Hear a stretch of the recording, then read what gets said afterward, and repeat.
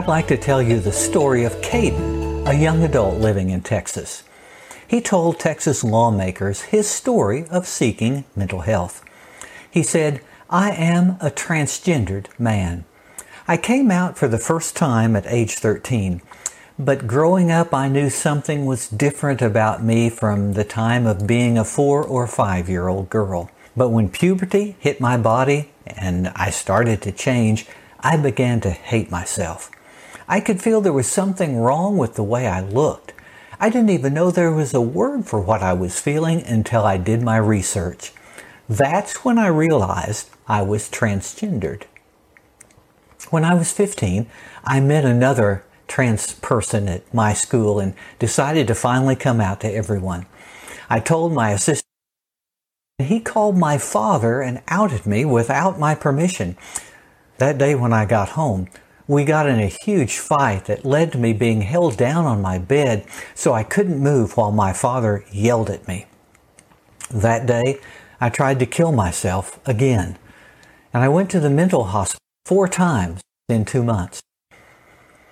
By the time I was 17, I decided to start taking testosterone. Since then, my mental health has improved more than I've ever imagined. I was finally able to get off of my antidepressants and only to be on ADHD medications. I am and always will be a man. And when we say that gender affirming isn't child abuse, we mean it. Without it, I would be dead.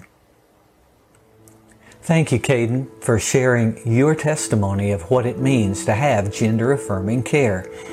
I'm Larry Payne, your host of Tracks for the Journey, a program dedicated to your well-being. Controversy about transgendered youth and medical care has swirled across America for months. And so in this episode, what it means using psychology, politics, and theology. I believe transgender affirming care is an ethical and a moral imperative. The state of Texas has a new law banning gender-affirming treatment of transgendered youth. Several other states have similar laws now. But I think the facts about transgender transition and affirming care are not really understood by most people. In reality, gender-affirming care has helped thousands of youth establish their gender identity over the past several years. The treatment is prescribed for a recognized mental condition known as gender dysphoria. This condition, recognized for many years by the American Psychiatric Association, the American Academy of Pediatrics, and the American Medical Association, means that a person is suffering acute distress living with their assigned natal gender identity. With Caden, she had female organs from birth, but sensed deeply she was more comfortable living a masculine lifestyle. Such strong and persistent negative emotional reaction to the assigned gender identity may be expressed in many different ways, such as role-playing, clothing, hairstyles, sports, or even disgust about sexual organs. This distress emerges from within the person's self-understanding during childhood and teenage years, and often results in conditions like social isolation, poor school performance, anxiety, depression, or suicidal thoughts. It is not the result of family patterns, reading library books, or watching social media influencers. As Caden testifies, her distress began when she was in elementary school with no apparent external factors at all. Treatment protocols for this condition have been in place for many years. They include teenagers receiving careful psychological evaluation and then hormone blockers under the care of a trained medical specialist. Just as this courageous young adult said, the effectiveness and benefit of gender-affirming care changed her life. This positive outcome of treatment has been documented by numerous medical studies, and tragically, the medical evidence and the positive testimony offered to legislators in Texas and across America has been ignored and harmful laws enacted. I believe these type of laws should shame caring people for several reasons. First, this law harms kids emotionally and physically. It conveys a toxic message of shame from the state. Now, we support schools which punish the bullies who shame and abuse innocent students. Yet the legal shame fostered by these type of laws will be far more damaging than a few snide comments from the classroom bully. Psychologically fragile kids struggling to define themselves at the most basic level are now further stigmatized by Big Brother. Parents who have given their best emotional support are overruled and sidelined in their care for their children. The best medical and psychological facts available today are ignored by these laws. I think this harmful type of law threatens to increase the number of suicides among transgender teens, which are already higher than the average. Stigmatizing a psychological condition and forbidding effective treatment is exactly the opposite of how to care for transgendered kids and their families. More harm will come to transgender children from this movement than can be estimated today. Second, the laws are the result of a political agenda driven by cultural bias. A well-organized and funded agenda from right-wing strategists seized on the issue to gain political power. This effort is one of several to promote Christian nationalism, and that power play seeks to marginalize non-Christians, the LGBTIA community, BIPOC persons, and certain ethnic groups. Labeling transgender persons as deviant promotes this un-American agenda. American society now and must remain free from this. The rights of these human beings are enshrined in the United Nations Declaration of Human Rights, which states the incontestable truth: all human beings are born free and equal in human rights. Have we come to the place in our own nation where our laws ignore human rights that are affirmed across the globe and instead imitate autocratic governments that squash fundamental freedoms, reject diversity, and criminalize those deemed unfit to build their empires? I don't think that's the America we want, and I'm sure it's not the America that I want. Thirdly, these laws are a gross act of abuse. They are the refusing of treatment to provide for a medical condition. Parents go to jail for neglect when they do not seek medical treatment for their child. And isn't this law a cruel act of neglect in the very same way that seeks to deny effective treatment when a child is in acute distress from gender dysphoria?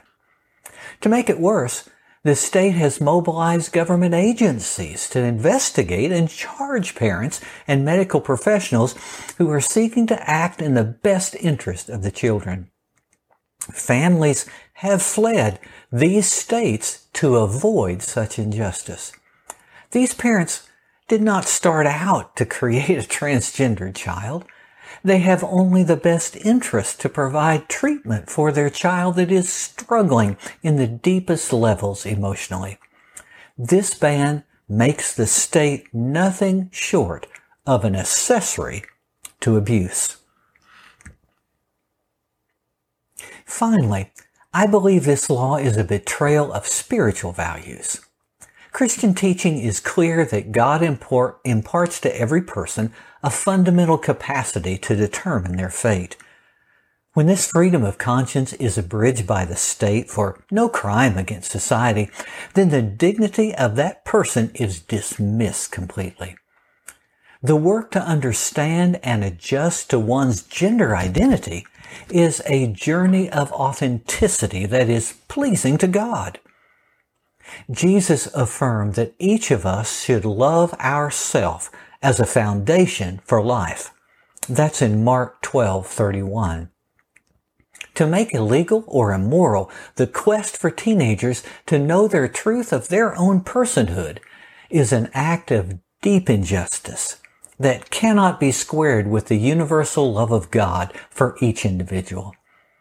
Considering the words of the creation narrative that says, quote, male and female created them, end quote, some have misunderstood those words as an absolute proclamation of gender identities rather than a metaphorical description rooted in a pre-scientific society. The reality is that gender identity is not a simple binary based on sexual organs, but instead a mental sense of who one is in their culture and the behavior of their lives. I think we should note that Jesus accepted to the kingdom of heaven those who were eunuchs by nature or choice, which are non-transgendered conditions. You can find that in Matthew chapter 19, verse 12. Turning to the merciful truth of a beloved hymn sung in many Christian churches, is the truth of just as I am focused on one's genitals or one's soul? I started with a story and I'd like to end with one also. Nikki Hiltz is an elite pro athlete in contention for Olympic gold as a runner. Born female, she recalls making the wish on her 6th birthday that she would wake up as a boy the next morning. Her gender identity struggle continued as she grew into adulthood and became a world-class runner.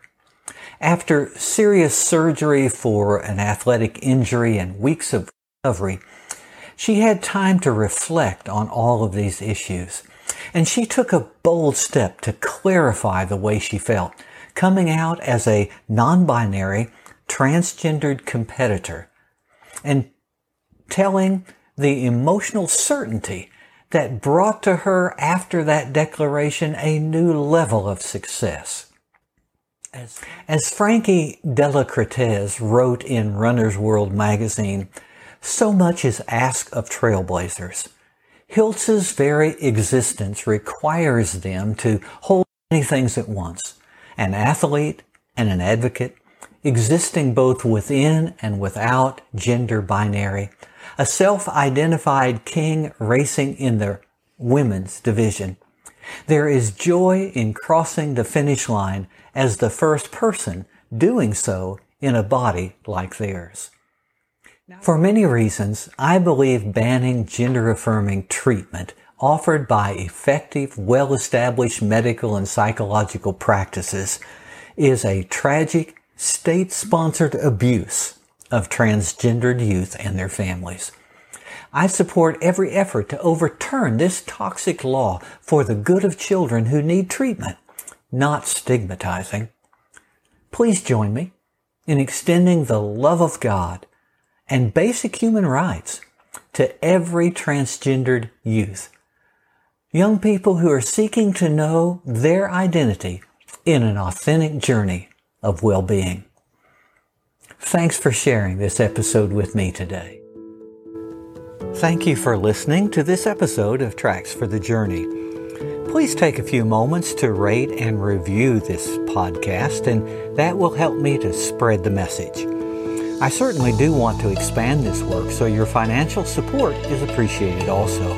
You can give a small gift through the website buymeacoffee.com/Larry Payne, and that will further the work. If you want more information about my work, you can open my website, tracksforthejourney.com. From this website, you can link to and listen to any of the more than 50 episodes on a huge variety of subjects. Links to transcripts of every broadcast can be found there also. I welcome you to share any feedback you have on the Tracks for the Journey Facebook page, or just mail me directly at trackspodcast@mail.com. Tracks for the Journey is produced at the Bright Star Studio. All rights reserved. Hosting is by Buzzsprout.com. Music and images are from Pixabay.com. Keep exploring on your journey to well-being.